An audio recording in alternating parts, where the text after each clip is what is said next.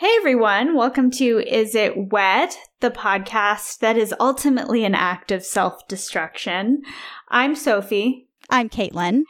And today we are very excited to be joined by comedian, writer, Rachel Andelman. She is big on Twitter, RAJ Andelman? Yep, it's RAJ and then my last name. And then your last name.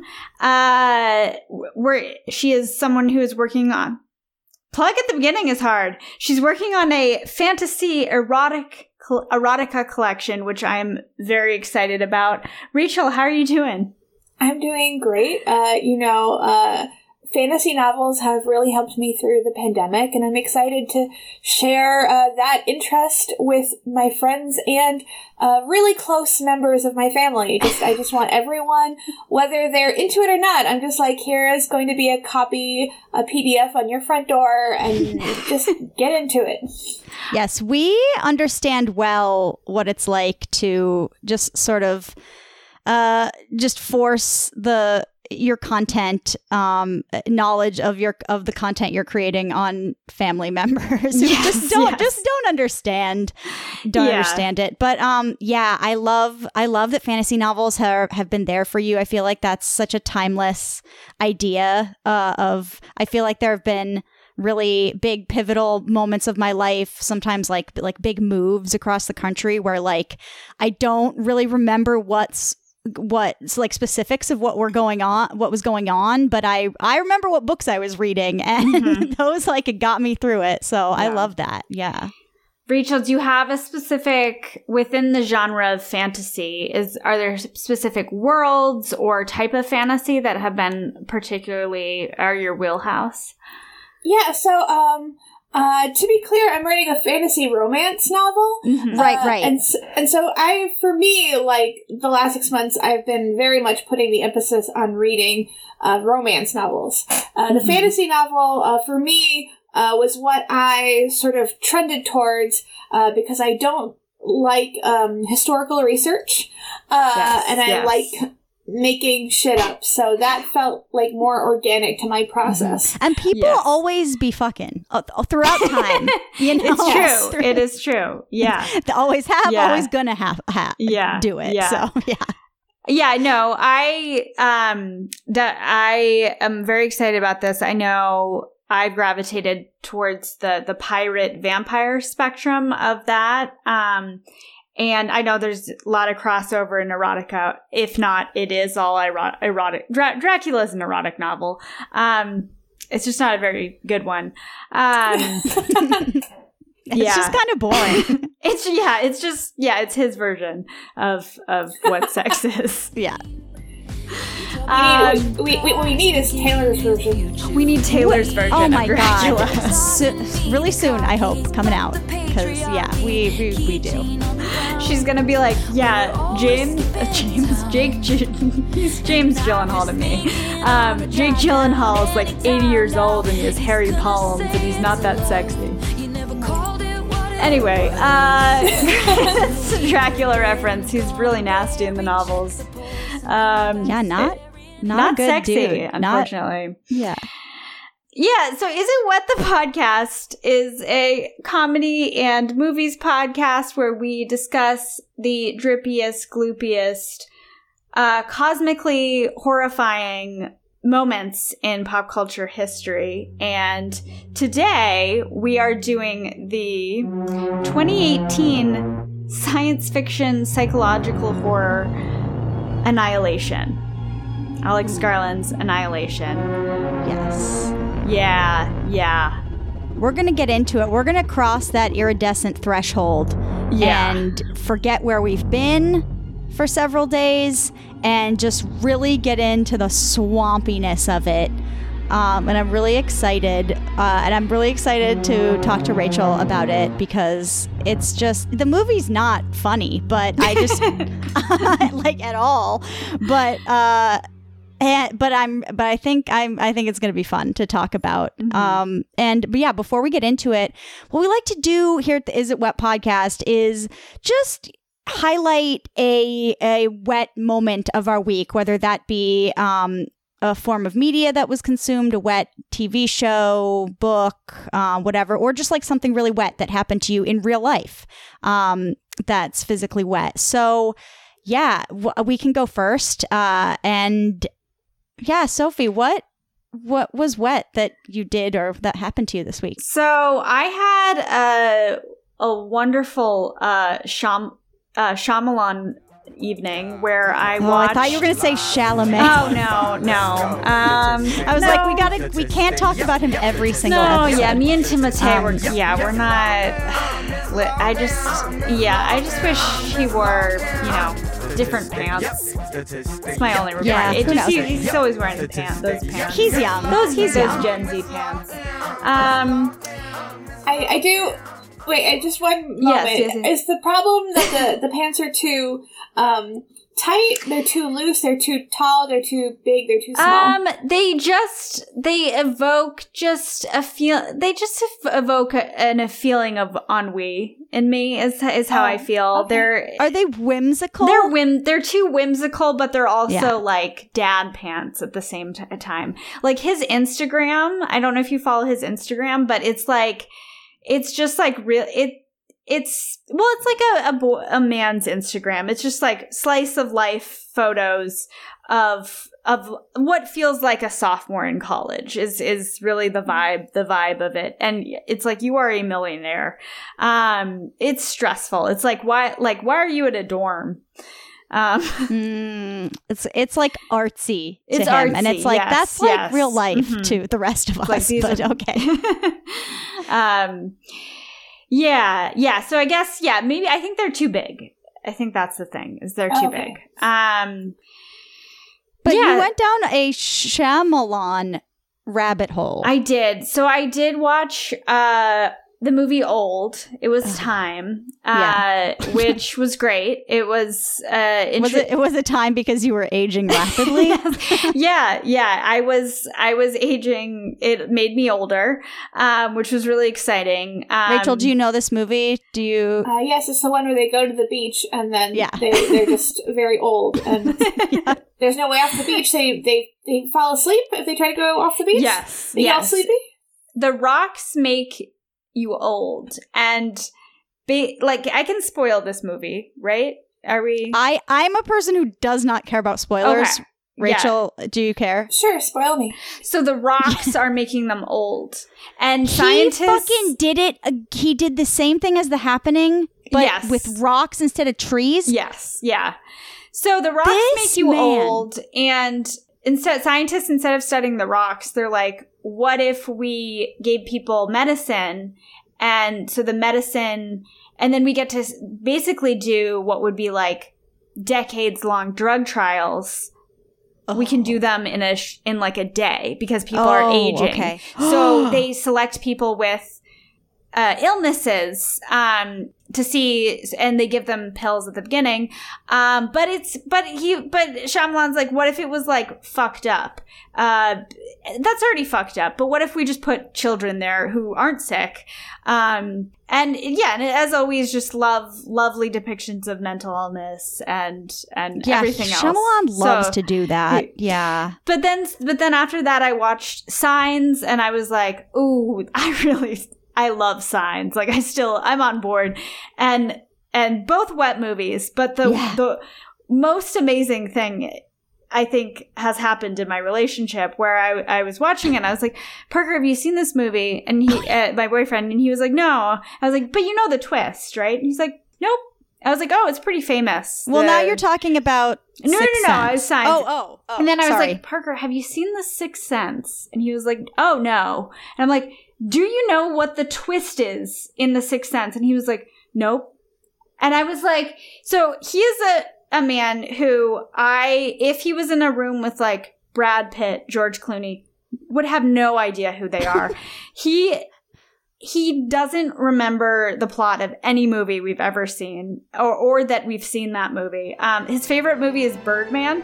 He can't tell me a single person who is in it or what it's about, which is understandable. Birdman is like, it's not straightforward, but I'm just magical like, realism. How do you miss 20 years of pop culture jokes about The And Sixth then Sense. he was like, wasn't he like, oh, I think I know the twist. It's that the kid can see dead people. And Sophie, you were like, oh, how do I not tell him that's the premise? That's not the twist. Yeah, I told him, I was like, that's the premise of the movie. Yeah, but Sophie, I'm just impressed. I feel like I'm learning a lot about your boyfriend extremely quickly. And I feel like we might need to slow down because I'm still processing. I'm still thinking his favorite movie is Birdman? Like, that's still where I am, so. Yeah, because it's his favorite movie. And I have his permission to talk about this. I was like, sometimes he gets embarrassed, but I've met his permission for this. He went to Birdman thinking it was a Marvel movie. Oh my God. Oh my God. He thought it was going to be a superhero movie. And he doesn't like superhero movies. So he was so pleasantly surprised that he's like, this is my favorite movie of all time. Why was he going to a movie he didn't want to see? I don't know. I think he like just went with someone. I always choose what movies we're gonna watch. Okay. Like on his own, he will watch things. Like when left to his own devices, he will watch all of Dawson's Creek. He's watching Downton Abbey. He'll just choose things at random. Just yeah, but. If you choose something for him, he doesn't want to know. He doesn't want to see a trailer. He doesn't want to have a plot summary. Well, he just wants to go in blind. And he also, isn't it true? He does really love magical realism, right? Yes, he loves magical realism. I think now it's starting to dawn on me. That's because he doesn't have to explain the plot or what it means or anything, because magical realism can be interpreted in so many different ways. And like, what even is it? And so that just gets him off the hook for he can just be like, oh, well, it's Birdman. What even is it? Right. Oh, man. He doesn't like too much plot. He's like, I only like vibes. Yeah. So, okay. Yeah, I think Annihilation is like a good example of that for sure. But yeah. Anyway, Caitlin, what about you? What was your wet? Oh, okay. So my wet moment of the week is something that I promised when we recorded the last episode. It came up and you were like, have you talked about this on the podcast yet? And I was like, no, I haven't. So I'll bring that as my wet moment. And so I'm excited to talk about it with Rachel. So I lived in a house for 5 years in Minnesota growing up that was infested with garter snakes. And when I say infested, I mean they were everywhere, like in the downstairs area of my house. Not like Indiana Jones dropping into the Well of Souls, like the floor is moving. But I mean, you'd be playing Nintendo downstairs and then like you would see something moving out of the corner of your eye and it would be a snake. So and a greater number than would be charming. A greater number than would be charming. Yeah, I would say so because yeah, it's like, and so the thing is they were garter snakes, which are they're harmless. Like I think I mentioned them on the last episode because I was like, well, I've gotten bitten by snakes a bunch of times and it was fine. It didn't really hurt. And that was another thing that they just wanted to gloss over. Yeah. I've been bitten by snakes all the time. Yeah. And I was like, well, yeah, when I grew up in the snake house, which my family just refers to as the snake house. And we didn't know it was a snake house when we moved into it. The people before us did not tell us. The realtor did not tell us, but they knew. You couldn't not know. The whole neighborhood knew, and the houses around us also had a snake problem, but not ever like in their houses. Like the problem was the foundation of my house was built on a garter snake nest.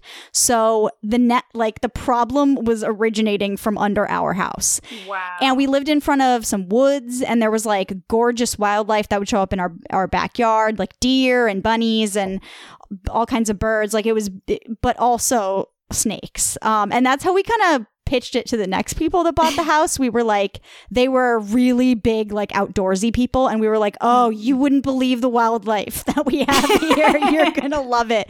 And I think they were also really, really religious. And they were like, we love all of God's creatures. And we were like, God has so many creatures here for you. Snakes, famously a good sign, a good symbol in an Christianity. Infestation of serpents going to be a good omen for you. I feel like that conversation can become offensive quickly. You're like, Christians like snakes, right? Yeah, exactly. They're in all your books. This is one of the best characters from the book. It's like one of the main characters in a book. Yeah. So, but yeah. So anyway, this snake house was. Oh yeah. So this was wet because, I mean, yeah, the snakes are not wet necessarily because, you know, people think they are, but they just look like they're wet, but they're really slimy. Something that you had to do in my house that I don't know was common practice in other houses growing up, was that you had to, like, anytime you went to go get a toilet paper tube, you had to like shake it out because there would be a snake inside. Or not a toilet paper tube, a paper towel. A paper towel. Or wrapping paper, something like that. You'd have to shake it out. And then, okay, the wettest thing about the snake house was, and this is like one of my favorite stories to tell. So I'm really happy I'm like getting it recorded for posterity. So my mom is probably still like really scared of snakes. I would say like phobia level, very afraid of snakes. I don't know how she lived there for 5 years. It was not fun. And I think she like went to see a therapist about it. And because it was like a nightmare constantly to live through that. If you stayed on the upper levels, you probably wouldn't encounter a snake. They rarely, thank God, rarely got up there. I'm not going to say never, but so she went, I think a therapist one time was like, I think you need to like let your like get close to one and let yourself feel that you are in control and that they are harmless and that they're afraid of you, and maybe like try to like kill one or something. Like if I don't know if they encouraged her to kill one or not. She just said like she in therapy was working on like getting closer to them. And one day she went out into the garage and there was like a huge, big, fat, like thick one laying across the floor. And she was like, oh my God, this is the moment, I guess. Like it's waiting for me. It was like a standoff.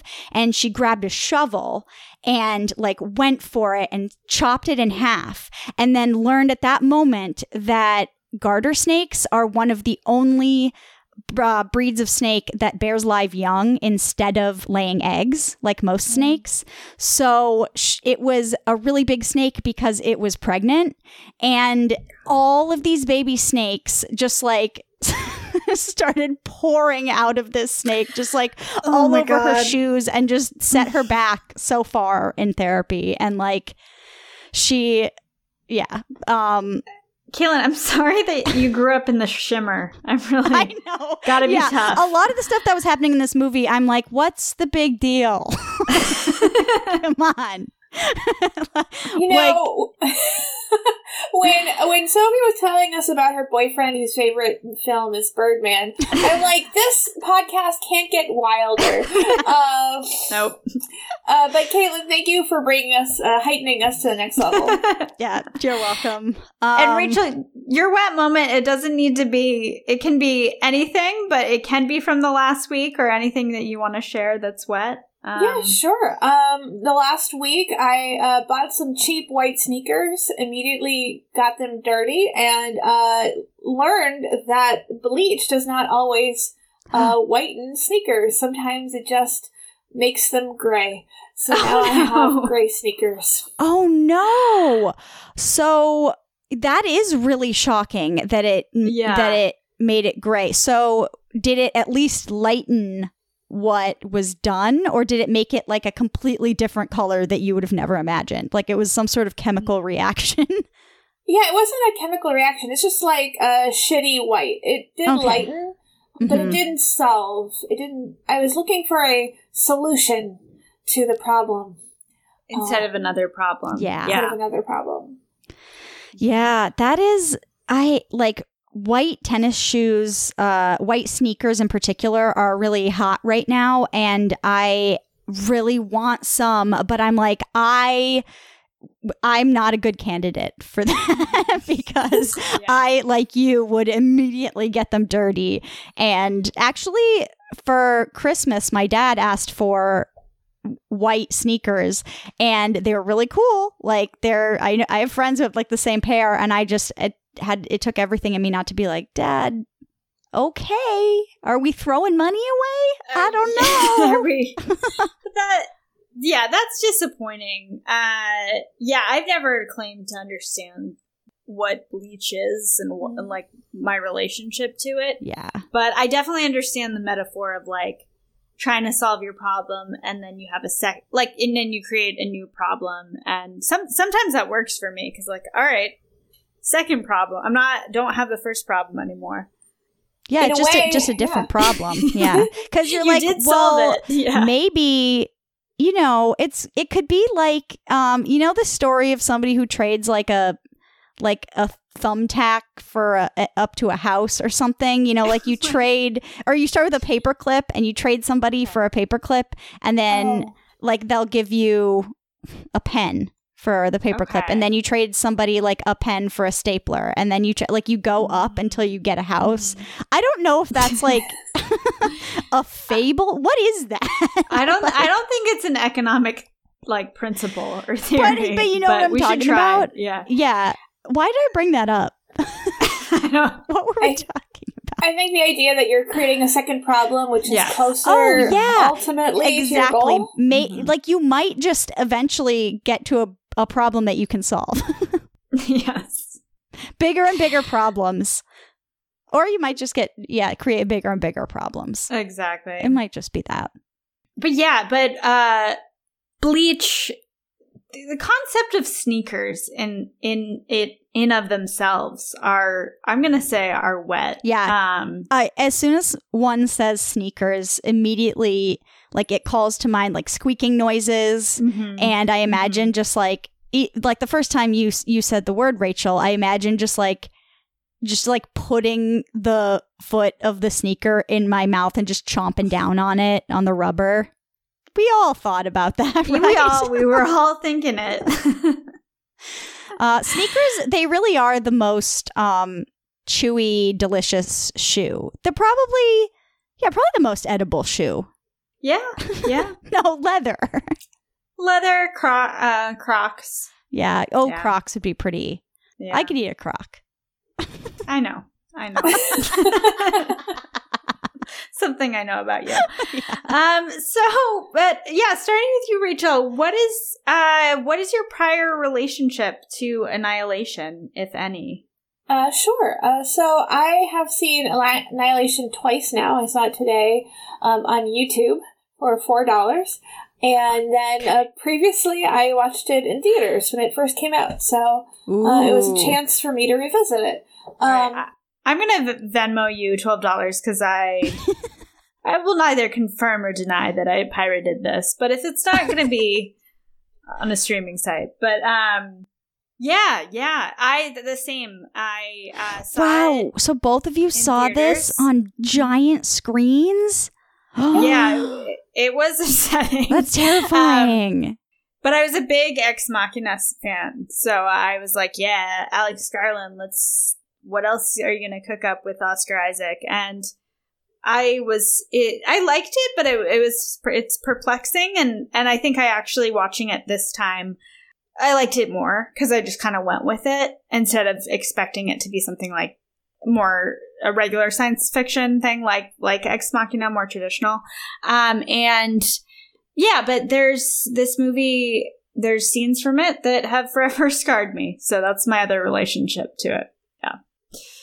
Yeah, I have also, this is also the second time I've seen this movie. So, two's all around. As we always they say. Two's all around. When you grow up in the snake house, that's what you say. But the first time I saw it was on an airplane, which is not the ideal way to see a movie, but I was excited because it came out in theaters. You know, they do that on airplanes, where I think it was still in theaters, but I got to see it for free on an airplane and on a tiny screen, like at eye level, but pretty far away in front of me, which is how I like to watch horror movies anyway. For some reason, if I put it further away, then it's like less scary. I guess that makes sense, because I just said the fact that, but the point is, I feel this movie would be so creepy on a big screen, like so scary. Because they're even on the tiny airplane screen, it was pretty scary. And so I was excited to get a second chance to watch it, because watching things on an airplane is not, you get interrupted by like the bing bongs and and the, them telling you about what height you're at and a bunch of dumb bullshit. Yeah, I don't want to know that information. I want to know how close we are. Don't tell me. No. Or what speed we're going at. They tell you that? No. I'm not supposed to know about that. Every time they interrupt, I'm like, now I might not finish this movie. I'm not. So, You mean because, like, the plane could crash? No, because, like, for example, I didn't get to finish Suicide Squad, Suicide Squad, not the newer one. Okay. I didn't get to finish that, not that I need to, and I just missed, like, the last few minutes because we landed, and I was like, if they hadn't stopped and paused and made so many goddamn announcements, maybe I could have finished Suicide Squad. I don't think that's what I was thinking. They should have a direct line to the pilot going like, hey, I'm almost done with my movie. Can we make like a couple more, circle the tarmac a couple more times? That like the way you do with too. a car. Yeah. You know, when you're listening to a song in the car and you like drive around the block so you can finish the song? Yeah. Like there should be that option. Yes. Absolutely. There really should be. Otherwise, don't give you movies. Don't give me a movie if I don't get to finish it. This, ironically, is like your Joker origin story. Yeah. Is from the not being able to see Suicide Squad, not being able to see the King himself, Jared Leto, do his thing. Yeah. But yeah, that's... So that's all to say. I was happy to watch it again, and not be interrupted by stuff and be, sitting by strangers and all of that. So this movie was shockingly wet. I feel like I didn't even remember from the first time how truly wet it is. Let's just get into it. It starts with like images that won't make sense until later. Just images of like ferrofluid, which is that like magnetic. It's like magnetic fluid. I don't know if you've ever seen how that moves, but it's that, and then it like turns into a close-up of cells dividing. Yeah. So my question is, because I don't think I realized this, the entire, and I don't know how I couldn't, because it's very obvious that the whole movie takes place in Florida. And it's a Florida Caitlin, is this swampland. accurate? This is just what it's like to go to Florida, right? Oh yeah, absolutely. Yeah. And because you also lived in Florida for a while. Yeah, after we lived in Minnesota with snakes for several years, we were like, ooh, not enough reptiles, not enough scaly things slithering around. Let's move to the swampland. So then we moved to Florida. And yeah, this was accurate. It didn't. I actually both times the whole movie didn't realize this took place in Florida until I was like reading so many summaries of what happens in the last few scenes, really the last scene, because I swear to God they describe shit that like I kept rewinding and like could not see. But anyway, in every in every plot summary, it talks about how they're in Florida, and I was like, oh, I remember thinking like this is some swampy Florida shit, the whole time. So yeah, it's accurate. And where is John Hopkins? Because I know that's like where a lot of the first like section of the film is. That's in Baltimore. Located. So Baltimore. Okay. Yeah, I think that So Oscar Isaac, as maybe the Shimmer Oscar Isaac, he walks to Maryland from Florida. Is that what this movie's telling me? So at the beginning, when he shows up to her house, where is the lighthouse? That's in Florida. That's in the Shimmer. Okay, that's also in Florida. Yeah. So yeah, but we also know that I don't know what to call it, but the Shimmer version of somebody, like at the end, Natalie Portman meets the Shimmer person inside the hole thing, the cave. Yeah. And then she goes out of the hole and turns and the Shimmer person like is there, like seemingly teleported. Yes. So so you think that the Shimmer, or it can like mix itself in car DNA and become a car. Exactly, Freddy Krueger style. But yeah, I think that like I would also assume that there's like teleportation or some sort of like alien magic involved, because I would assume that if he stepped out of the Shimmer, that like the military would have noticed. Yes, it's a really pedantic thing to be. That's where this doesn't make sense. But it is confusing. Yeah. So, Rachel, one of the reasons why we chose this movie is we did The Thing 2 weeks ago, and we were making a lot of jokes about like it not passing the Bechdel test, and we're like, oh, we want a female reboot of The Thing. And then I realized that's just Annihilation. Truly, not beat for beat. No. It's like very different themes. But it's maybe like how women would have responded to the Thing. Yeah. So right away, Natalie Portman has some pretty wet dialogue. She says, the cell we're looking at is from, and this also like is foreshadowing and sums up a lot of the themes of the movie. The cell we're looking at is from a tumor. Female patient, early 30s, taken from the cervix. Over the course of the next term, we will be closely examining cancer cells in vitro and discussing autophagic activity.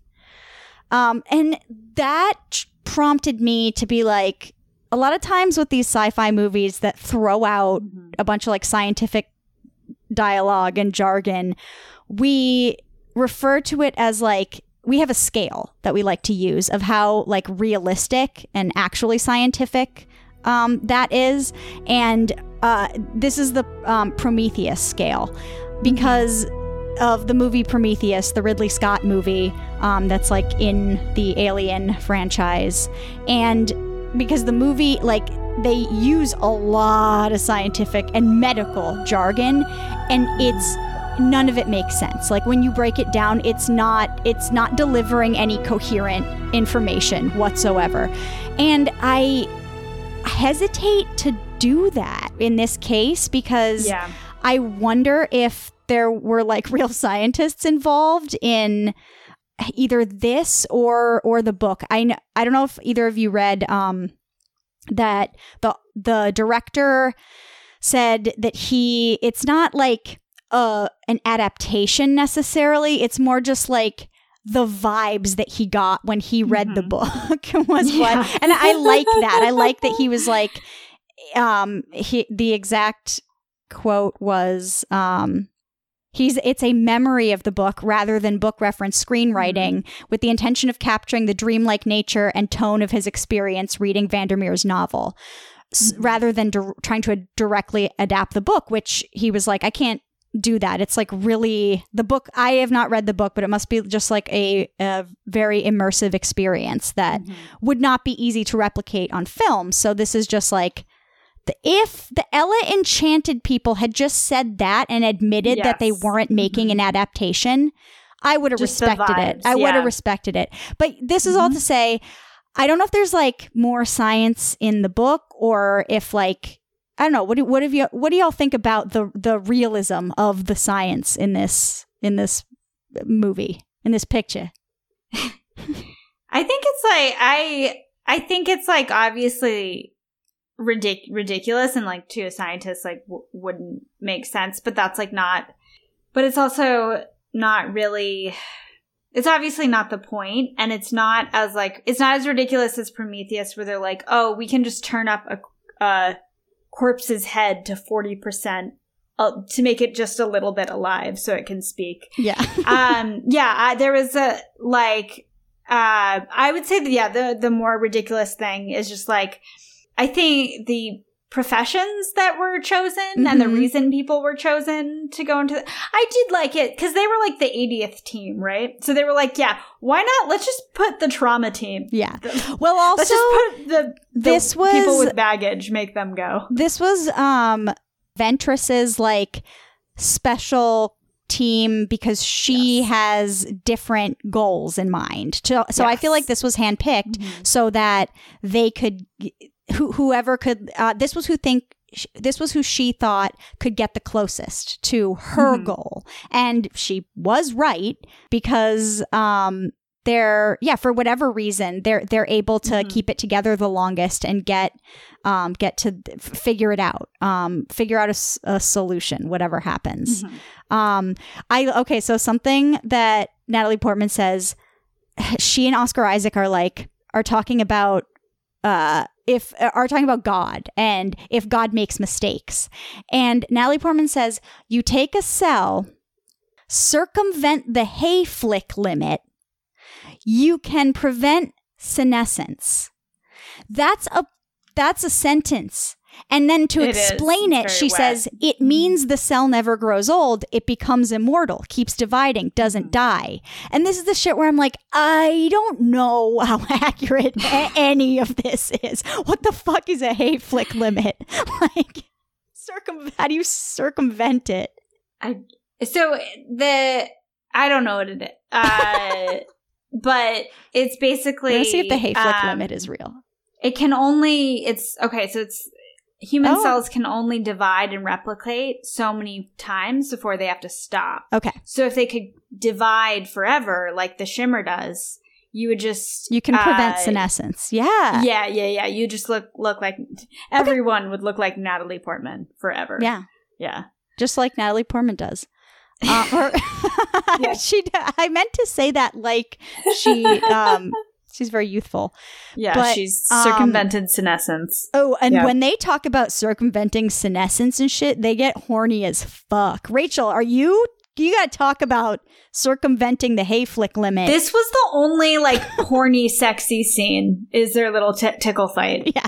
Well, there's also the cheating sequence, which yes, which is not sexy, but that it's not supposed to be, even though sex is involved. But yeah, okay. So then Natalie Portman's science jargon checks out. See, so this is not Prometheus level. This is perhaps the most scientifically accurate movie so far? Question mark.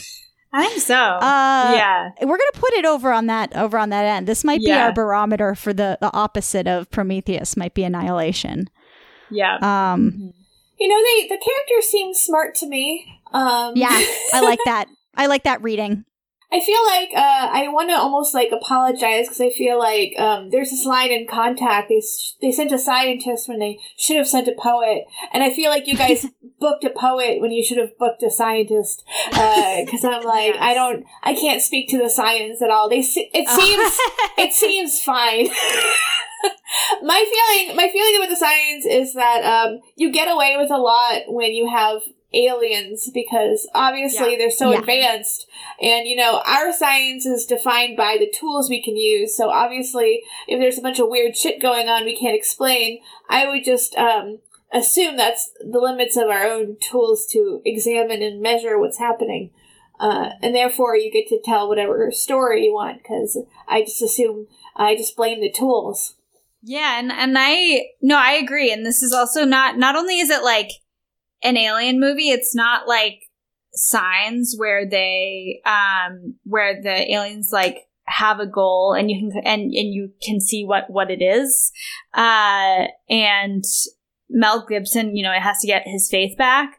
I love that. The science is it seems to be pretty accurate in this movie, but the part that like a lot of other science fiction shit tries to make really accurate is like what it actually is, what the thing is. Right. And this movie is so vague about it and like unapologetically it's so.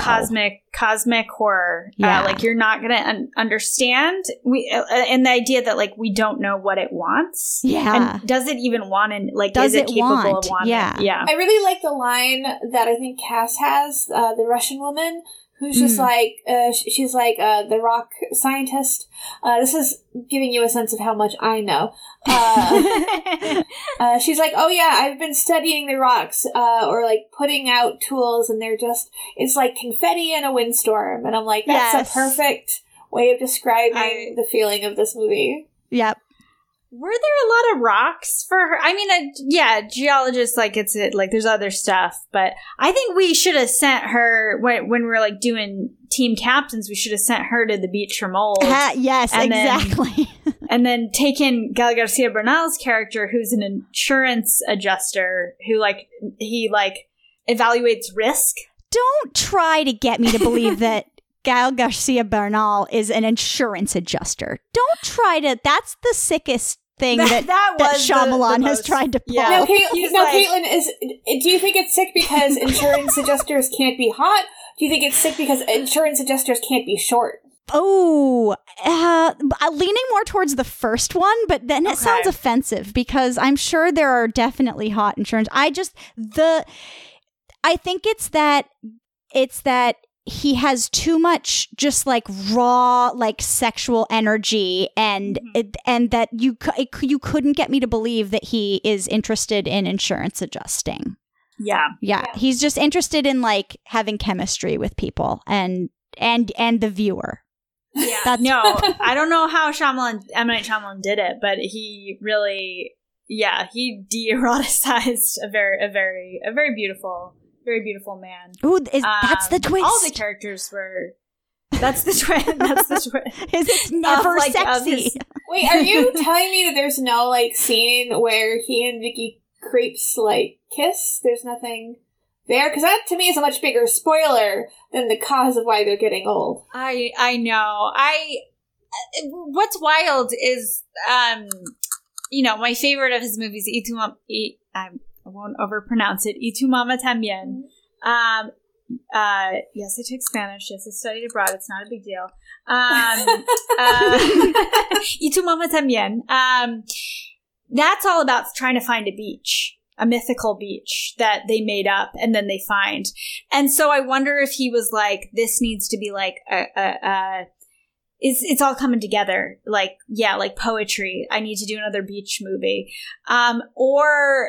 Yeah, there's actually a lot of parallels between the two movies, but yeah, no makeout scene. No. Wow. No bisexual makeout scene, unfortunately. Missed opportunity. I know. Yeah.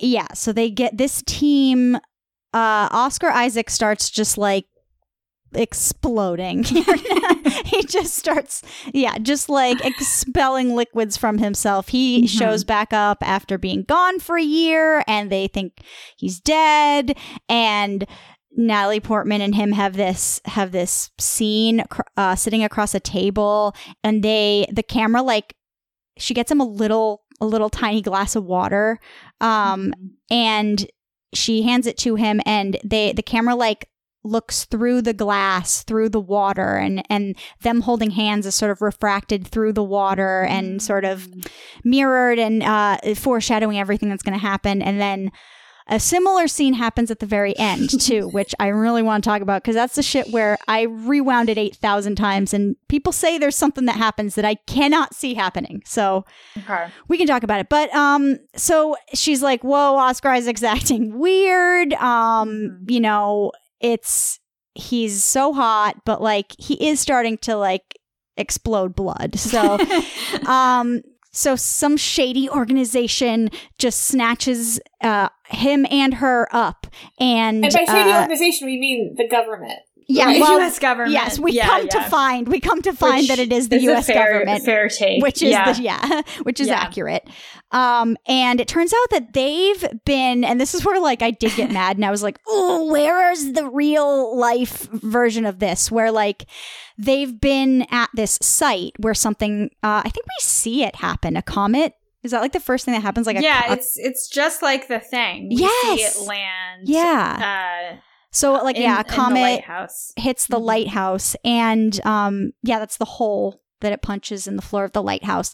And it turns out that the government's been there for like over a year and has set up camp and has been studying this, which that makes me think like, what's the stuff that we don't know that they've been there studying it already? Mm-hmm. But people think that all the time, I think.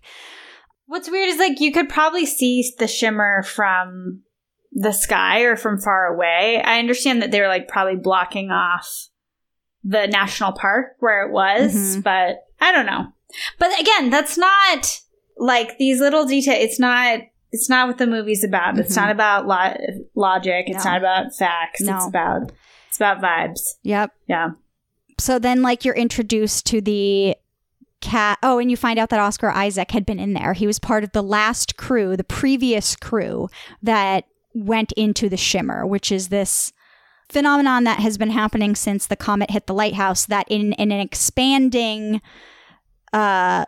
circumference, Fortnite style, I guess, how the radius gets bigger. The shimmer is expanding and like doing something to stuff inside of it, but we don't know what it is because nothing has come back, and we can't get data, we can't get sounds or sights. No, it really is. Back. It looks like Lisa Frank's Chernobyl. It like it's expanding. It's kind of like changing the wildlife, changing organisms, but in like a shimmery rainbow, beautiful way. Yeah. The shimmer to me itself, like it's like.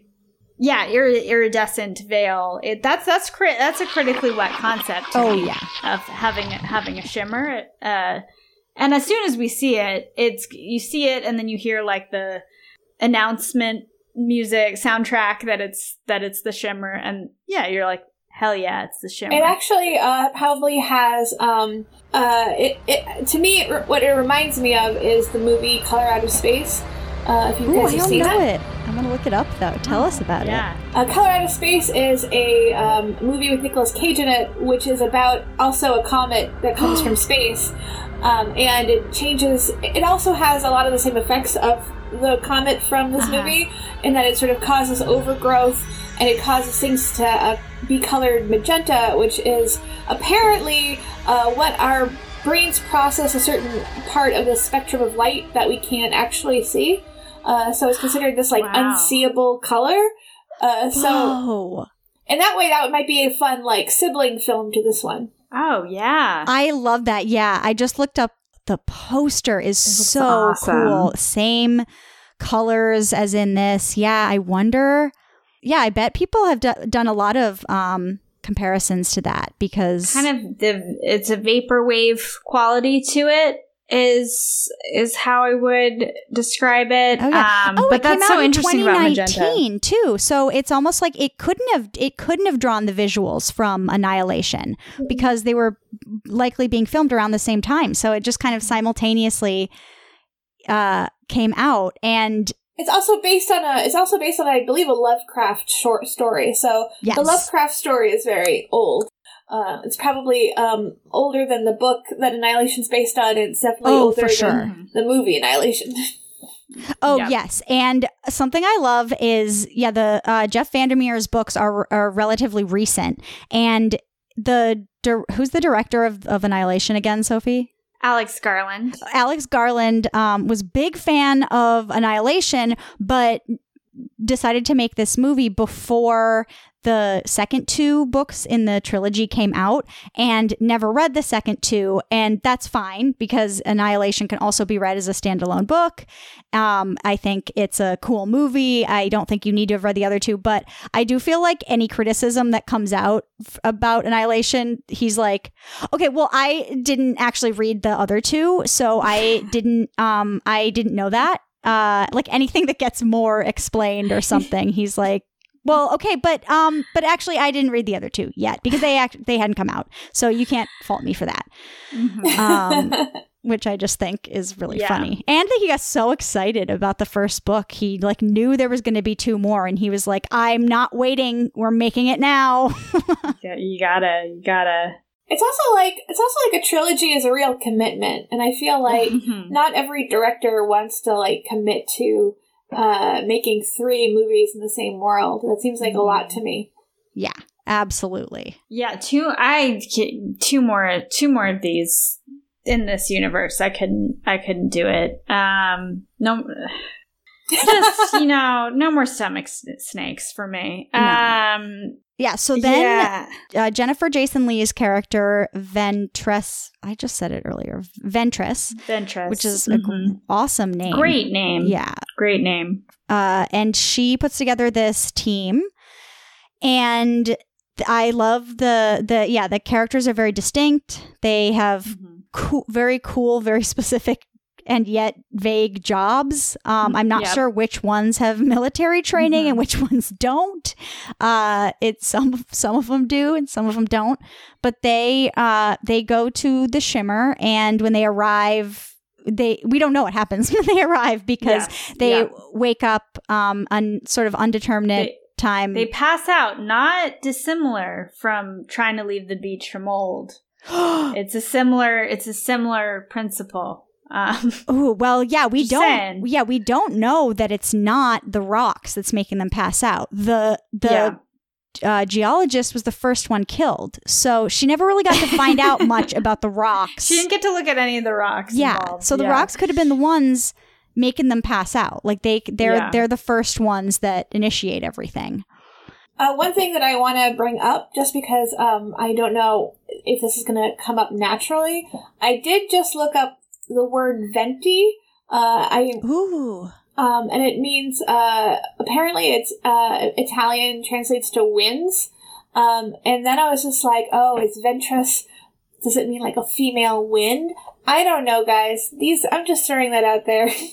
I think that is top rate film theory to me. I see it because it's what like, does she turn into at the end of the movie? Looked like wind to me. There's that. There's also like she's the one who she just wants to keep pushing them forward. She just wants to keep blowing them all forward and towards the lighthouse, like a wind across the stormy seas. Like she just like wants to keep pushing them there. So I think that's accurate for sure. I think, and this movie was very Italian. I can't get into why, but just if you don't see the references, I can't explain to you why it's Italian. What my favorite part of this movie is that it is very vague, and it's like, no, it's all metaphor. Don't like you don't get to know what the aliens are, and yet the characters each, like a video game, you unlock their tragic backstory, and they just tell you, and then they tell you what lesson they're learning in the Shimmer. So like I wrote down, because I was just like, and I think maybe that's like maybe that was like a studio note or something, but I just find that because I don't know how much was changed. I don't think a lot was changed, but initially test audiences were like, we don't know what the fuck was going on. We don't like this. This was too confusing. So maybe, I don't know.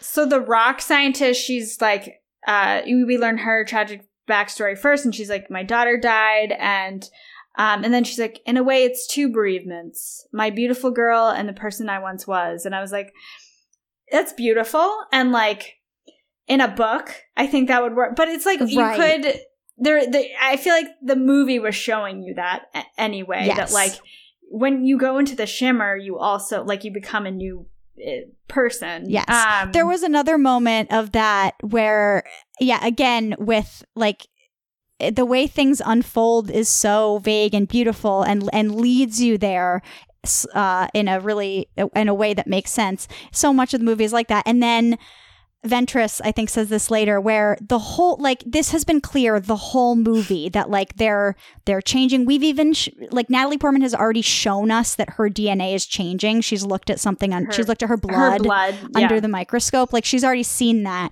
And Ventress later is like, oh, it's like, I don't know what part of myself is me, whatever. And she says, it's like the onset of dementia. And you're like, yeah, that's what this is a metaphor for. Yeah, or like the person, I want the person who reaches the lighthouse might not be the same person.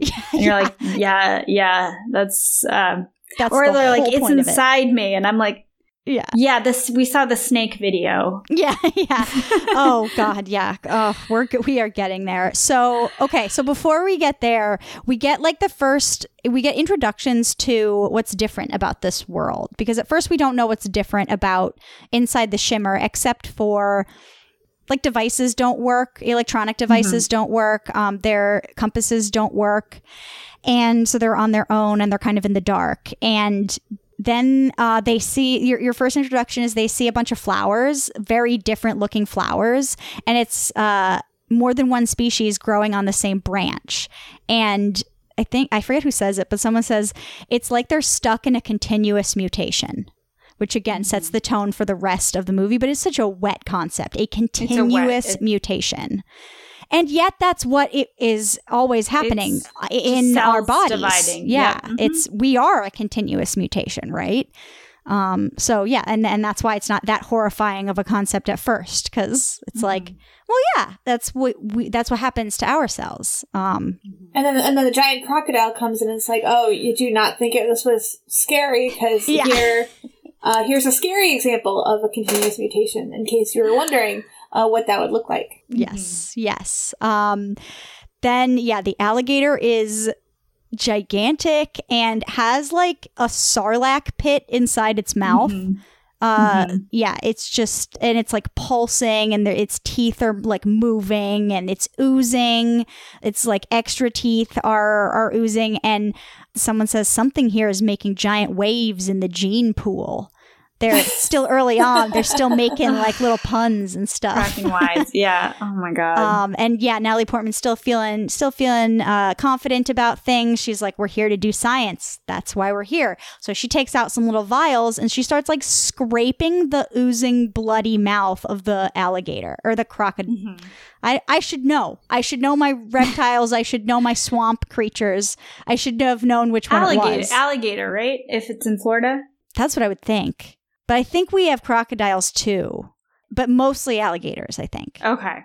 I mean, that creature was so mutated that there's no way to know. It would be definitely not full alligator. It's just not full whatever it was. They said it had shark teeth in there too, and I'm like, so she starts just like scraping them and putting their like ooze into the little vials to study later. And I'm like, at what point, like at the end of the movie, does she still have those? I don't know why I'm thinking about that right now. She left her research. But I think at the end of the movie, the Shimmer's gone, so people can go collect everything. It's going to be a real weird mess to clean up for sure. Yeah. Just imagining one guy with like a butterfly net just catching giant mutated butterflies. Like, get in here. Oh my God. Yeah, it wouldn't be all bad, right? Stuff gets fun for like a little bit until you reach the thing in the lighthouse. So inside the Shimmer, everything is iridescent. I noticed when they get to the swamp part the alligator part, that the water has like, it looks like the water has a layer of like gasoline on top of it. Yeah. Because it's like rainbow and iridescent like that. And that's what everything is, I guess. That's what everything looks like. So then they get to the previous like base camp, because the radius of the Shimmer is expanding. This is where they used to set up. So this is also where the previous crew that was sent into the Shimmer with Oscar Isaac, this is where they also kind of made base camp.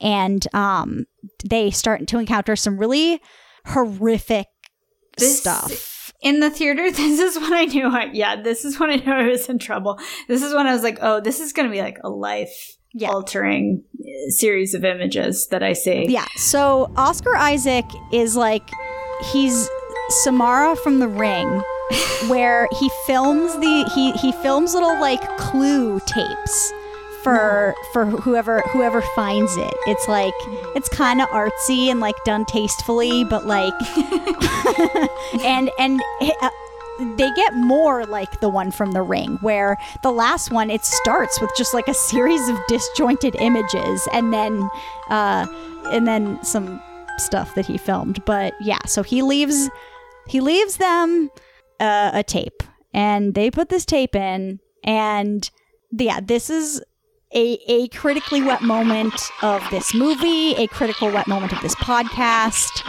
a critical wet moment in cinema, and one of the worst moments of my life. I can't imagine seeing this. I hate stomach snakes. Yeah. I hate stomach snakes. Snake intestines. Yeah, there's a guy that's like moaning and something's wrong with him, but he also seems a little bit sedated. And a bunch of other guys are kind of holding him down. He's tied to a chair, and Oscar Isaac like looks at the camera and he's like, you gotta see this shit. He's like, he like cuts open a flap in his stomach. Freddy Krueger style, Yeah, just like the full stomach, and just like pulls it back so you can see what's going on inside his stomach. And it is just his intestines, or like a giant pink snake, pink worm, are just like writhing around. And then Oscar, fine, but then Oscar Isaac, like, if you found that, he puts his hand up in it and has like to show the camera, I guess, but it's like moving across his bare, like, dirty hand. And I like, why? We already saw it. You don't need to do that. What? He just wanted to feel it. Yeah, I think that, I know you said that this movie wasn't sexy at all. I would say the scene may be a little sexy. It is about Oscar Isaac opening a man and feeling his snake, so I feel like that might count. Yeah. But very unpleasant all the same. Yeah. And this, like, so the first time I saw this was horrifying, but like it didn't punch you in the face, because again, it was on an airplane. This was on the seat back in front of me. But this time, seeing it after watching The Fly and Brand New Cherry Flavor, the Netflix show, this scene, I was like, this is nothing. This, what more do you got? Like this? I disagree. Stomach snakes. It's this particular. It's a weird thing about me. But nobody ate anything. Nothing squirted. Nobody ate anything. Nope, but it's the idea of something writhing inside of you. No, never. No. Or the whole concept in this of you like changing on a DNA level it's not fun. Definitely a critically wet scene, and just, guys hanging out, bonding. But the snake guy, he turns into like a spore explosion. Yeah, like a mold thing. Yeah.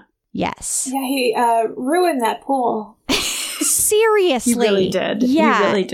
He really did. And that is a horrifying moment when somebody picks up maybe it's Tessa Thompson, picks up the knife that was used to cut him open, and you realize she's standing in the exact spot that Oscar Isaac was in when he cut the guy, when he washed off his hands. So they're all standing in this like Dave Matthews Band style, dropping on top of you in Chicago, like poopy water. It's like this poopy, bloody guts water. And they're standing in it. Like, just the horror. And I was like, oh my God, they're standing in all their, like, for her, she's like her loved one's bodily fluids. Like, she's just standing in that. And looked like kind of a nice pool before that. I love it. It looked like a nice rec center. Yeah, that was a smart base camp to set up, honestly. I don't blame them. pretty dope. And later on when Gina Rodriguez is sort of like everything is getting to her, and she is sort of breaking down. She says, when I look at my hands and my fingerprints, I can see them moving.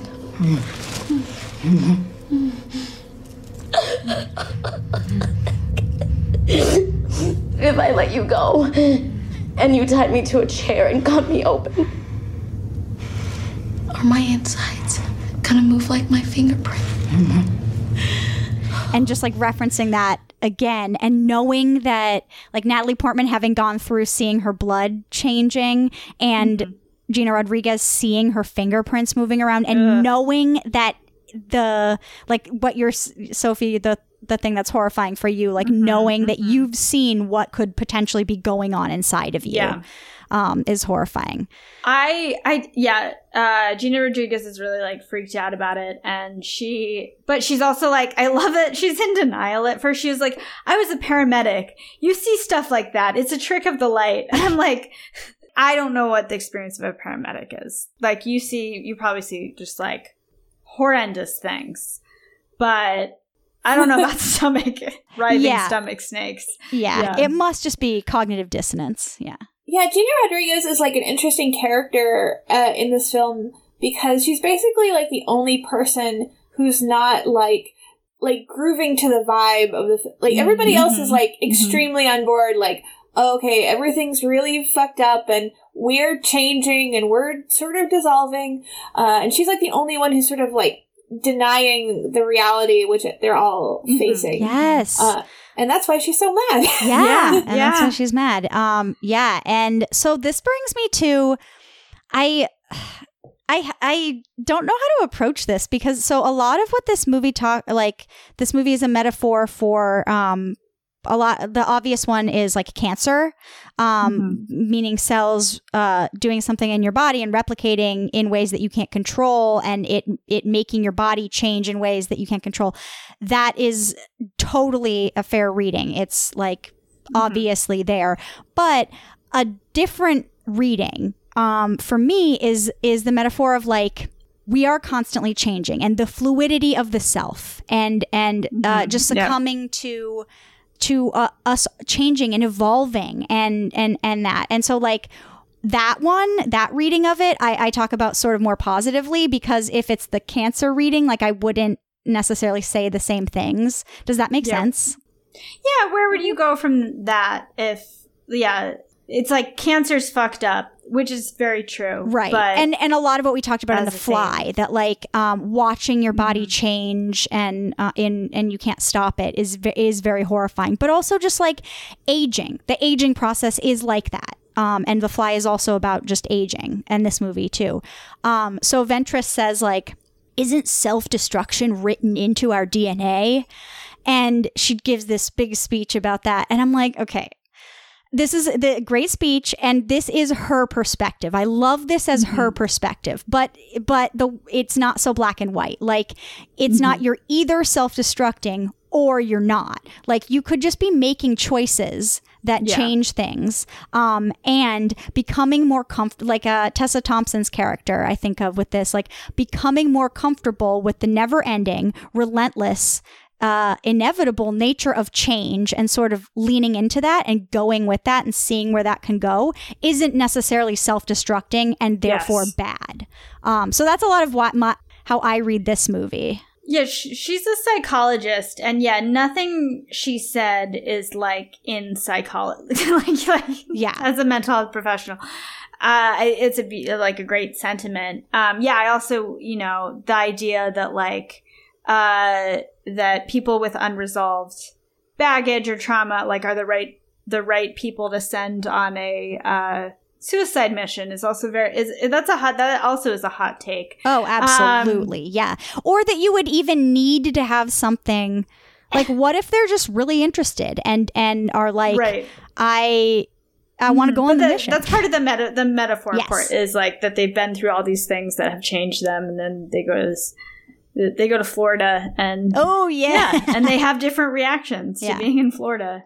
I do think that there's like probably, and I don't know if it plays into the film as a film, but I assume there are ethical components to creating teams of people who genuinely care if they die on what are almost assuredly suicide missions. Right. Like, I feel like she's kind of, like, there's kind of this interesting pull of, like, who will do a good job on this suicide mission versus, like, who is willing, like, who can go in there with full information, like, to whom we don't have to lie on this suicide mission. Yeah. Mm-hmm.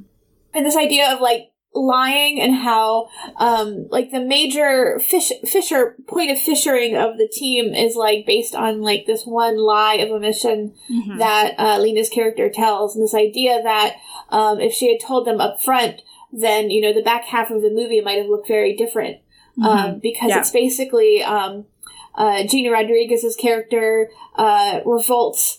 And I think my assumption is that when she dies, that sort of untethers Tessa Thompson's character, as well as sort of causing Ventress's character to, like, to quit the idea of the team. Yes. And so, like, there's this, like, embedded lie inside the team, which kind of, like, disintegrates it toward the middle of the film. It's a really good point. And yeah. I also got the sense that, the toll of having sent, like, 70 teams in there that Ventress goes through, that she's just like, fuck it, I gotta go in. Like, they were kind of, Caitlin, they were kind of a Suicide Squad.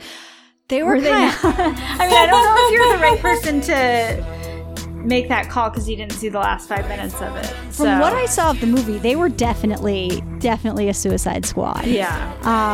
Which, again, that's an insensitive way of describing it, but that I put that on Jared Leto, not on all of the fault of that film is on him. I agree.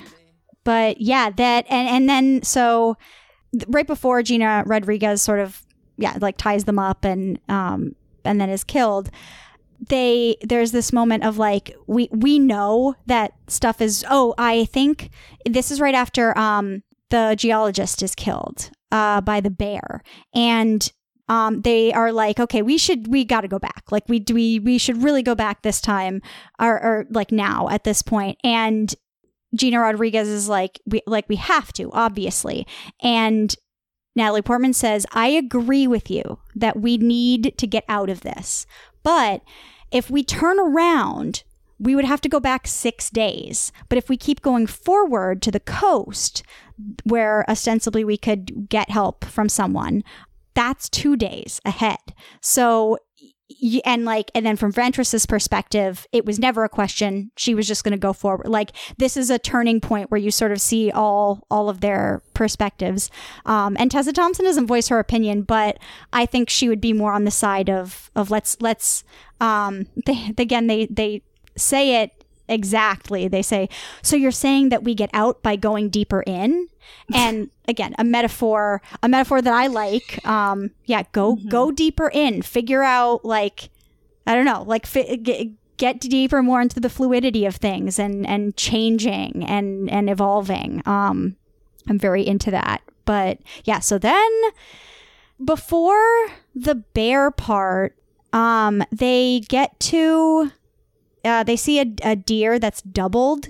And later you see, and that's like this effect where there's like two versions of the same creature, but one of them's like, when you see the deer, one of them's like rotten and one of them is not, and they move the exact same way. And so that will come up later.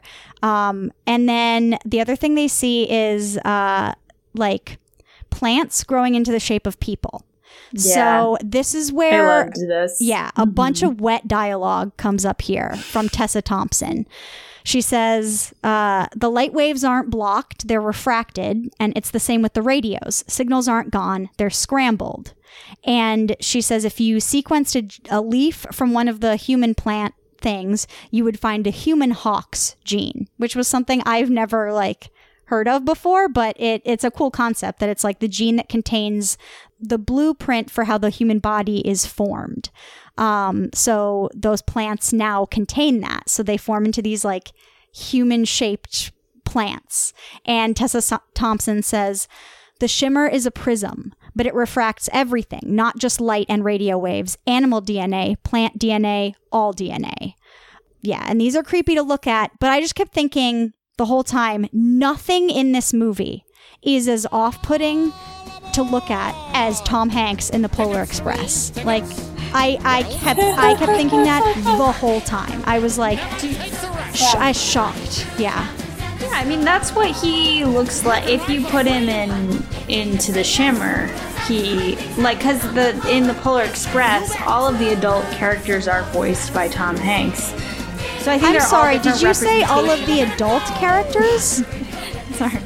Guys, should I have watched Polar Express before this recording this? Yes, yeah, it is that time of year.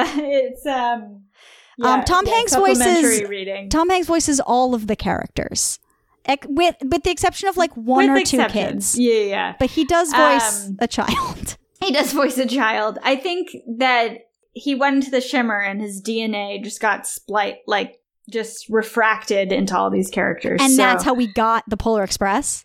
Yes. Yeah. Okay. Yeah. I agree.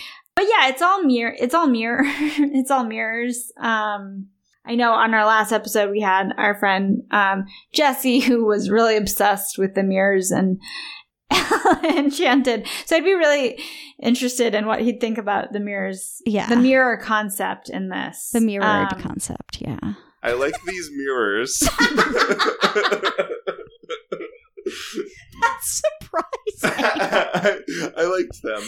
Okay, so yeah, then they get to this. They find a house, which because they had to evacuate like the towns in the area. This was presumably someone's house who lived there, and they're just like resting for a second. Natalie Portman's like checking her blood. She's seeing her blood move around, and Gina Rodriguez just like ties them all to chairs and starts talking about how she can see her fingerprints moving.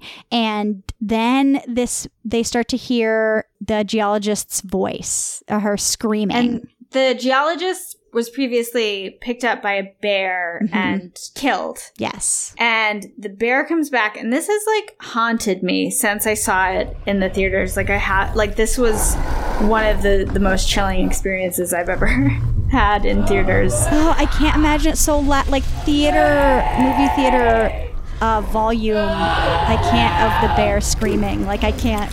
That would have the sound of it would have freaked me out the most. Help me! Like her last words are now like refracted, or the bear just says them, or it's her. I don't know. I think in the theater I interpreted like she's part of the bear now, and that I was like, don't make me part of it. If I'm gonna be killed by a bear, I don't want to. Tessa Thompson says the same thing. She says, I think, and this is just Tessa Thompson's interpretation. Okay. But yeah, I think as she was dying, part of her mind became part of the creature that was killing her. Imagine dying frightened and in pain and having that as the only part of you which survives. I wouldn't like that at all. And you wouldn't like that at all either, Sophie. No. Yeah, no. And that's like her kind of offering a prelude to her own sort of like moment of, a self-death. Yeah. I'm not sure what to call it. Yeah. Wandering and becoming vines. Yeah. Yes, because we don't know. Ultimately, we don't know what is on the other side of when you fuse with the DNA of this alien life form. Or it's not you don't fuse with the alien life form. The alien life form scrambles your DNA with everything around you, right? Mm-hmm. But you do have the shimmer. We don't know. That's the point. Is like know. It's scrambling it up so you're not quite yourself anymore. Right. Till the parts of you that are just you are so small in the grand scheme of it that like it's also a big metaphor for like how shit actually like really is in the universe. Like we are just. It is like annihilation. We're nothing. We're all scrambled up together in the grand cosmos of things.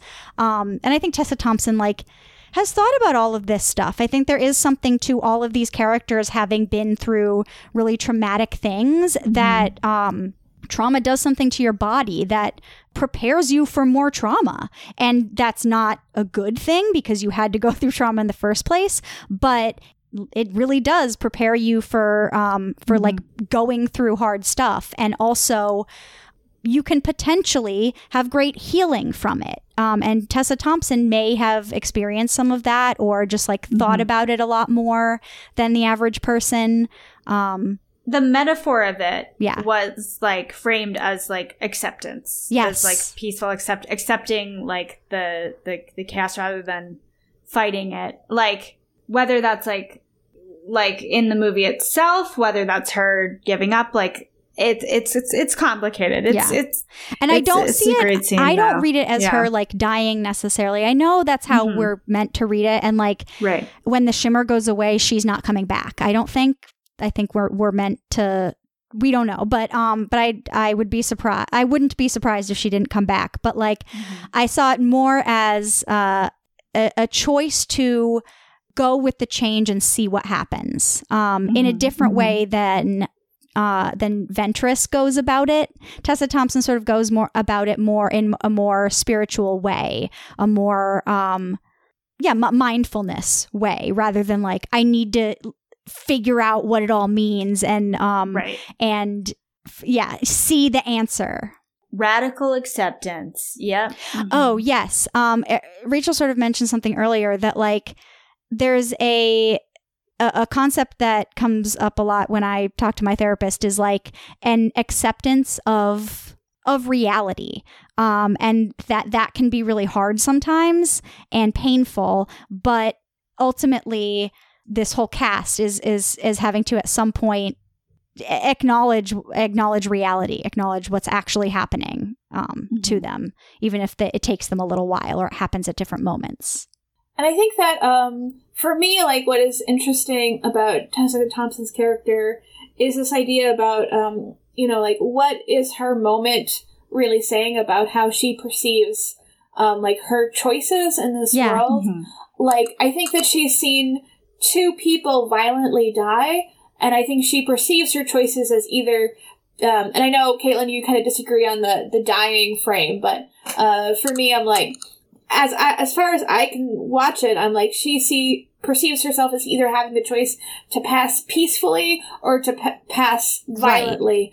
Right. And she doesn't really see, and you can say, oh, she's, this character is like a depressive or like she's in a certain like mind frame. But I don't think that she necessarily perceives choices outside those 2 choices. Right. So for her, that is sort of an empowered choice where she makes a decision about how she wants to like, leave this, her entourage or like leave her team. That said, like, Ventress and Lena, like they, perceive like the third choice, which is to achieve their goals or to achieve the idea that their goals are at the lighthouse and that they can't, that passing through or passing on aren't options until they reach that point. Yeah. Yes. I think that's a great point. And yeah, definitely I interpreted like her choice, as empowered. And she also, this is going to be, brief description of self-harm. She wears long sleeves for most of the movie and they like very clearly say it's because of self-harm. And then at the end, when she's accepting it, she's taken off her long sleeve t-shirt and is kind of accepted what has happened to her. And like you said, is empowered in this choice. It's a horrific choice, and that's where the flowers grow from. Yeah. At least where they start growing from is from her scars on her arms. So yeah, that is a lot of stuff in this movie. I like this movie because it's utter horror and like turn your stomach level horror, and then like really beautiful visuals, and horrific things happening unfolding in a really beautiful way. And this is definitely the moment. This is like it's not a critically wet moment because she's turning into a tree, but it's a critically beautiful moment. I'll make a really nice sound for that. Yeah. Oh, it's like do you remember the old iTunes music visualizer? Yeah, yes. It's like if that tried to interpret the plot of Alien for you. Ooh, yes. Yeah. Absolutely. And before we move on from Tessa, I think one thing that I wanted to note was I hadn't remembered exactly how her arc ended in this film. And to me, what was so interesting was that I think the final kind of scene of that sequence of her kind of disappearing is like Lena or Natalie Portman's character kind of turning a corner or moving around a bend, and then she can't see her. She's like, it's not that she hasn't left an identifiable remains. She just stops being perceived. Yes. Which I think is kind of really interesting in that, again, if you interpret her as a depressive or her depressive journey, this idea that the way she leaves ultimately is simply no longer being seen by those around her, which I think is really an interesting way of shooting that. Yeah. Yeah, absolutely. And that at the same time, because you can't see her, she's part of everything around her. You don't in other creatures that we meet in this movie, it's clear what parts of DNA are in there. They say there's shark mixed with this alligator. But for Tessa, it's it's not clear what happens. And that's also beautiful and part of one of the vague parts of this movie. So, yeah. And then just to go back to a part of utter horror that's not beautiful at all is the bear. And okay, so the bear walks in and it's rotting and dripping seemingly its own flesh everywhere. It's flesh is rotting off of its face, and because it doesn't have flesh on its skull, it's just got its wet beak, like a skull, like a bone beak thing dripping just in their faces. Super metal. Yeah, that's I just felt so bad for them. They've super metal. Yeah. Yeah, I don't get me that bear for any reason. Just don't. I don't like the concept. It checks a lot of. This movie checks a lot of boxes of existential dread. Yeah. For me, and that's by design, but it feels a little bit targeted. It's stomach snakes and then death scream bear. That's really specific. All of Sophie's stuff. Yeah, it's all. Yeah. One thing that I think about, with regards to the animals in this film is, when my fingerprint starts swirling and I'm like, oh shit. And it does remind me of this sort of level of ambiguity about the self-perception of animals and to what extent do they notice that their skull is exposed now? Are they in pain? Are they do they know that something has happened to them, or have they just lost any sort of sense of what they had been before? Oh, that makes me think of so my partner's brother has a dog and she's 12, and I saw her over Thanksgiving and she had one of her eyeballs removed because it had glaucoma really bad and must have been causing her a ton of pain, and she had it removed and she started acting like a puppy again, meaning it must have been causing her a lot of pain. And I just kept being and she has no idea she ever had two eyes. She has no idea. And I say that all the time about animals. They have no idea they just got the dumbest haircut. They have no idea that they ever had four legs. You're right. It makes you, that bear had no idea he's just a wet beak with fur. And that also kind of extends, so the animals our theory that of their sort of lack of self-awareness, that also extends to the human character's inability to perceive the alien, right? Because they can't think, because the alien just does not exist in any human conceptions. So they say what does it want? How does it present itself? What does it want? We don't know if it wants anything. Yeah. It is unknowable. Yeah. Yeah. And I think that and then probably and I think this is the Lovecraftian stuff, is that to the alien, then it's the humans' characters are the same as the animals, not aware of sort of their cells and shit and how they're maybe connected to something like the Shimmer. They don't know they don't exactly know the effect they're having on the planet and all of what's going on.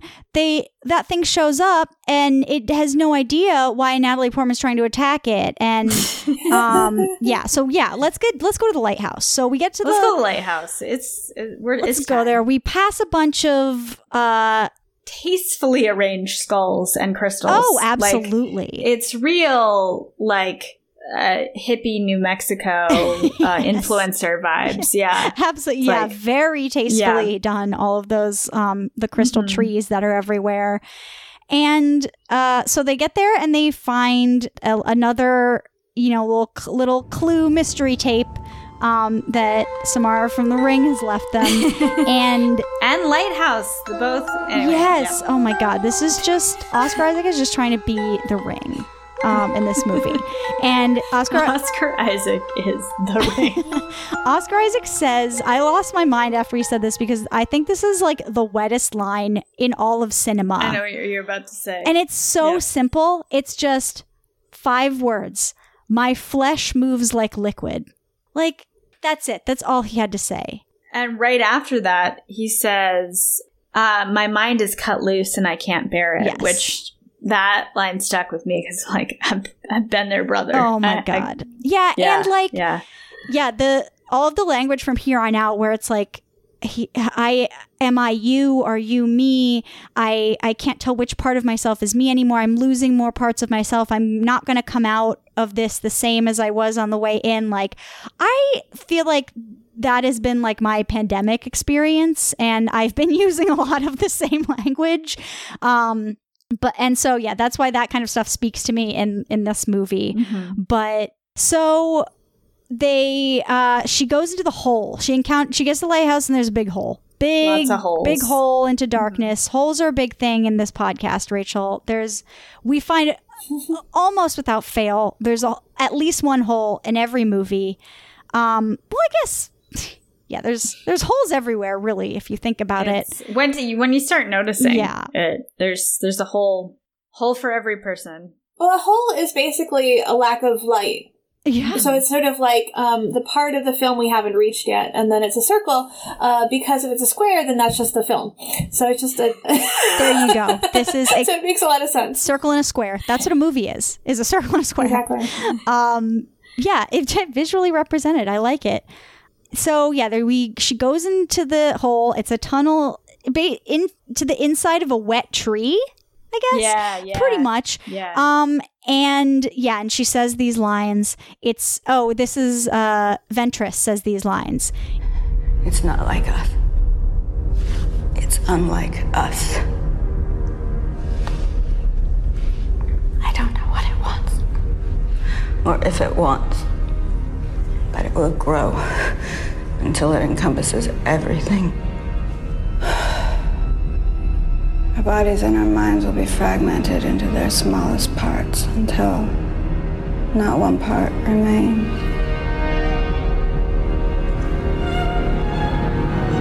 Annihilation. And then she shows you what that looks like. I guess. Yeah. Which is, I wrote, she projectile vomits a galaxy. Yeah. Is that what you all saw? Okay. Yeah, she, throws up and shits glitter. Yeah, oh, yeah, she shits glitter, vomits a galaxy. Yeah. Yeah. What did you see, Rachel? I think it was, funny.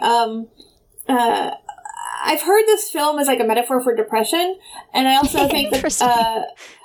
there's a metaphor there for being in a marriage, and there's this idea that yeah, totally, that her husband Cain and Ventress are almost two opposing sides of this idea of her identity of being on one side she's sort of married, she's sort of still married, right? Her husband's almost dead, but she's still sort of married, and then there's idea of being an older woman, because Jennifer Jason Leigh by Hollywood standards is an older woman. Yes. Yeah. And all alone, right? She has no friends or family. Right. So there's this kind of dichotomy, and first she sort of gets her last message from her definitely not an alien husband.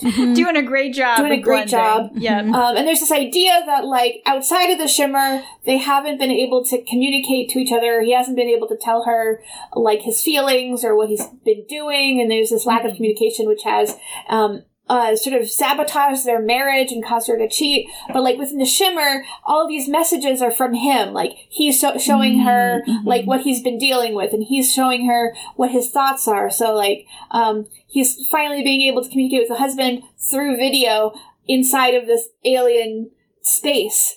And that's sort of, like, what's been changing. And then, so you get a scene with him, and then you get a scene with Ventress, who is, like, the other side of the coin of, like, you are going to get older and you are going to die of cancer or whatever you have, and it is going to feel like this. So I felt it was, like, as a standalone scene with Ventress, it's fine, but I really liked it as sort of the scene which followed this, like, the last message from her definitely not copied husband.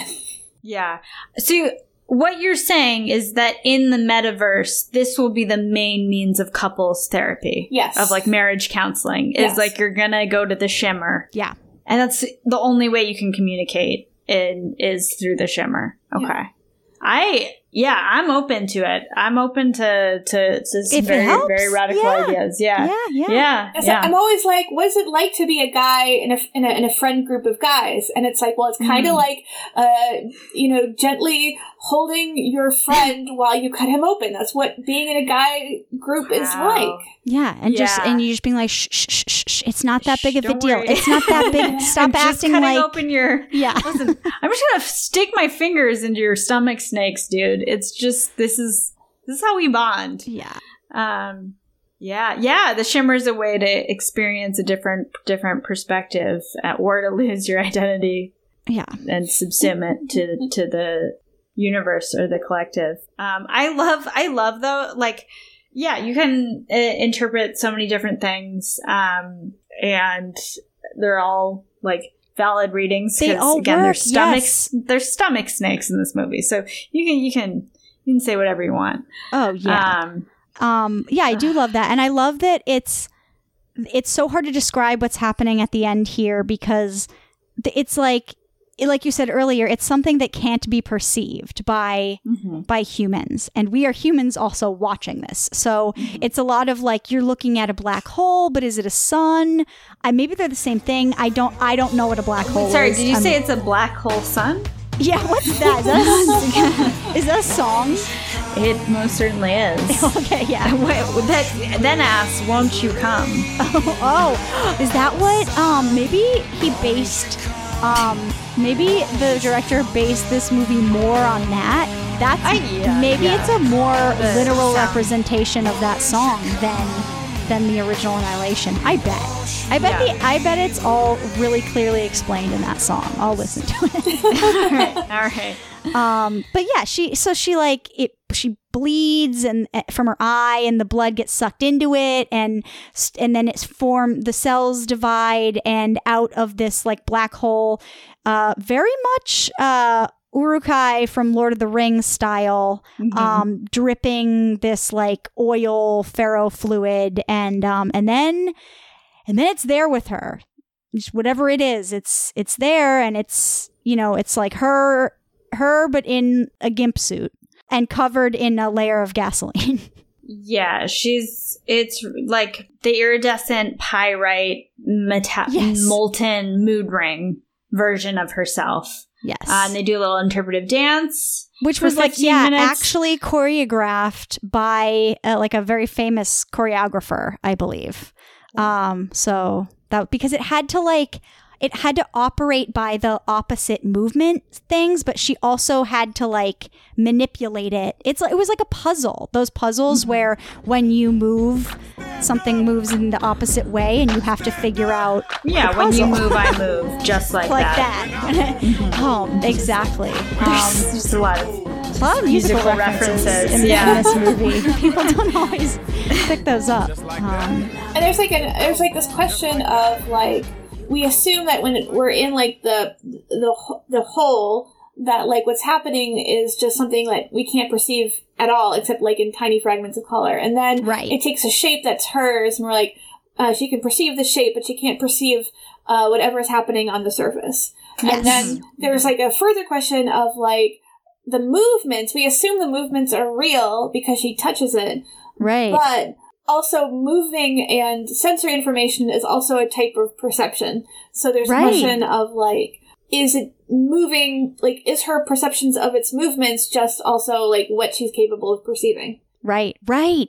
That's Yeah. That's very interesting. And that's why like when she gets back there and Benedict Wong is like, that's why when Benedict I love Wong him. He's great. Yeah, and that's why when he's questioning her, she's like, dude, Benedict Wong, I don't know the answers to any of your questions. Like, I can't answer a single one because she can't even explain how she perceived anything. And I also, like, I love those Benedict Wong scenes when, like, there's, like, 50 people outside their, like, cell just, like, watching him. And you know, like taking notes. Taking notes. And you know that there's pressure on him to get her to say something which helps, like, that is, like, satisfies, like, the crowd or the audience, which they've assembled there. And so, like, sometimes he has this, like, attitude, which I have felt. I'm like, I'm in front of a crowd right now. I need to do something. I need to get this person to say something that's interesting or funny or that's meaningful or that even makes sense. And Natalie Portman's, like, not giving him any material at all. So, yeah, basically, then it's like the GIMP suit morphs into Natalie Portman, which we all saw coming, and then she lights we assume the alien version on fire, and it like crawls back into the hole, which then lights like everything on fire, and it destroys the shimmer, and it all disintegrates. And we get confirmation later that when that happened, everyone that was affected by the shimmer, all of that seemingly went away, and she's back. And now she's talking to Benedict Wong. Like, I want all of my sticky situations I get into end that way too. I'm always so mad. I'm like, get me Benedict Wong. Why don't I get to talk to him? Here's the thing. If you throw a grenade at stuff, much like Bleach, you'll have a new problem. Yeah. You won't have the same problem. Nope. New problem. Now you got Benedict Wong not questioning a solution. you. And I did love that she didn't throw the grenade. I did love that she, like, handed her double the grenade. Like, here you go. And because the doppelganger like accepted it and then went back in, like, sort of knew what was going to happen, like took it back into the hole so that it could like affect everything. Almost, it was like they had to learn to work together in the dance, and then with this, and then they came to the solution that both of them collectively wanted to come to. But then at the end, okay, so this is I kept alluding to it earlier. Natalie Portman's back, and Benedict Wong is questioning her, and someone's gotten her a glass of water, and it's the same like shape and size that the glass from the beginning that she shared with Oscar Isaac was. And in the same way that it happened in the beginning, the camera like focuses on her hand kind of through the water in the glass, and people say that after she drinks the water and puts the glass down, that the water on the side of the glass like starts splitting. You can see like... Yeah, I saw it. You did? Yeah. No, but it was more coming together. Yeah. Oh, interesting. Yeah, I made a note of it. Or maybe, who knows? Yeah, I was just like, oh, the theme. Yeah, there are people who saw it, and I rewound it so many times and was like, you should have may or may not been pirating it. I can't confirm. Oh, yeah, that's right. If I was doing it, but I got the water cut.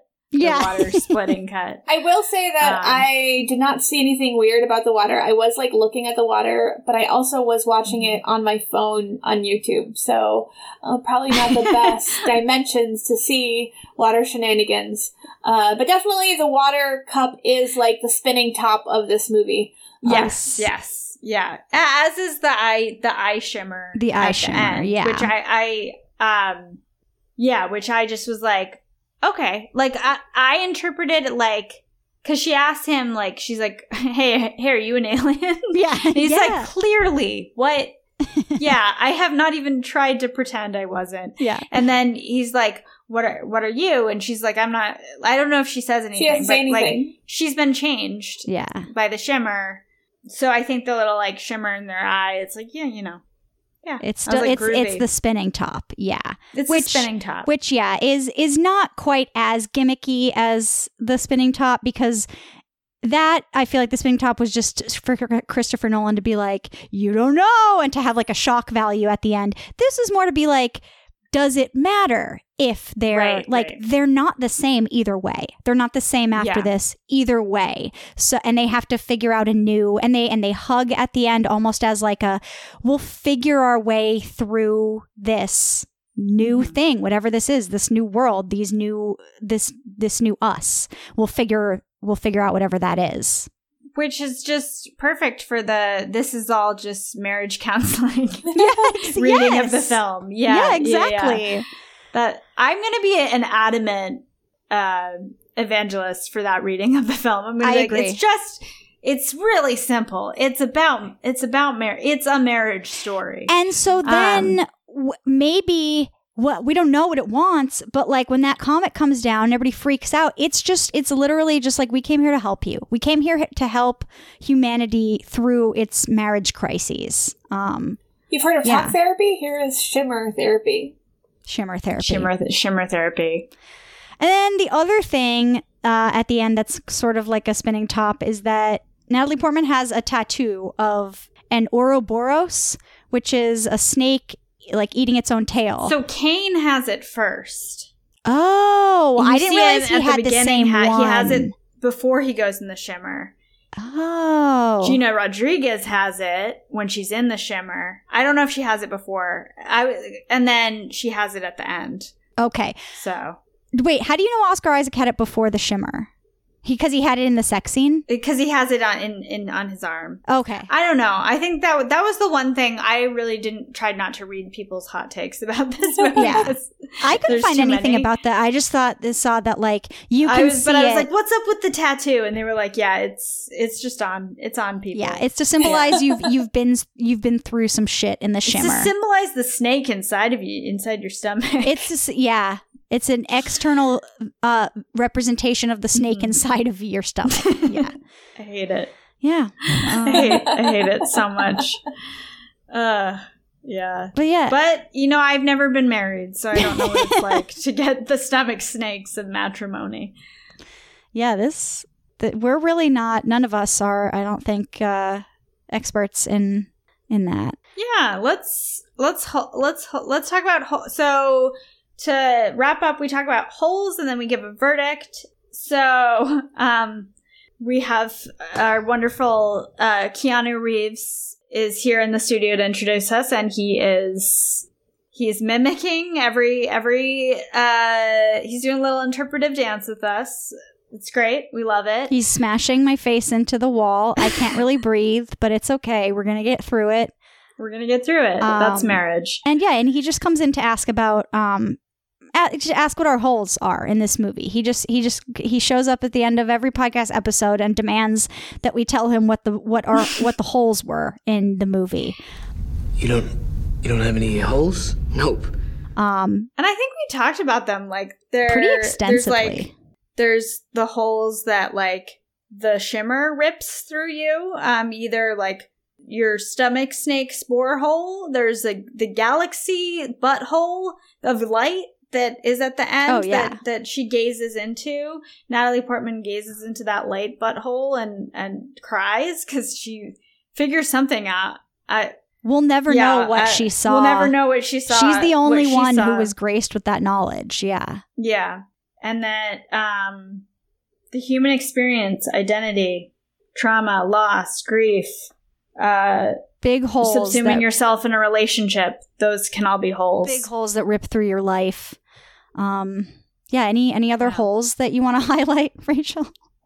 I know we talked at the top about those cervical cancer cells. Yeah. Mm-hmm. And just sort of like, it's probably a very,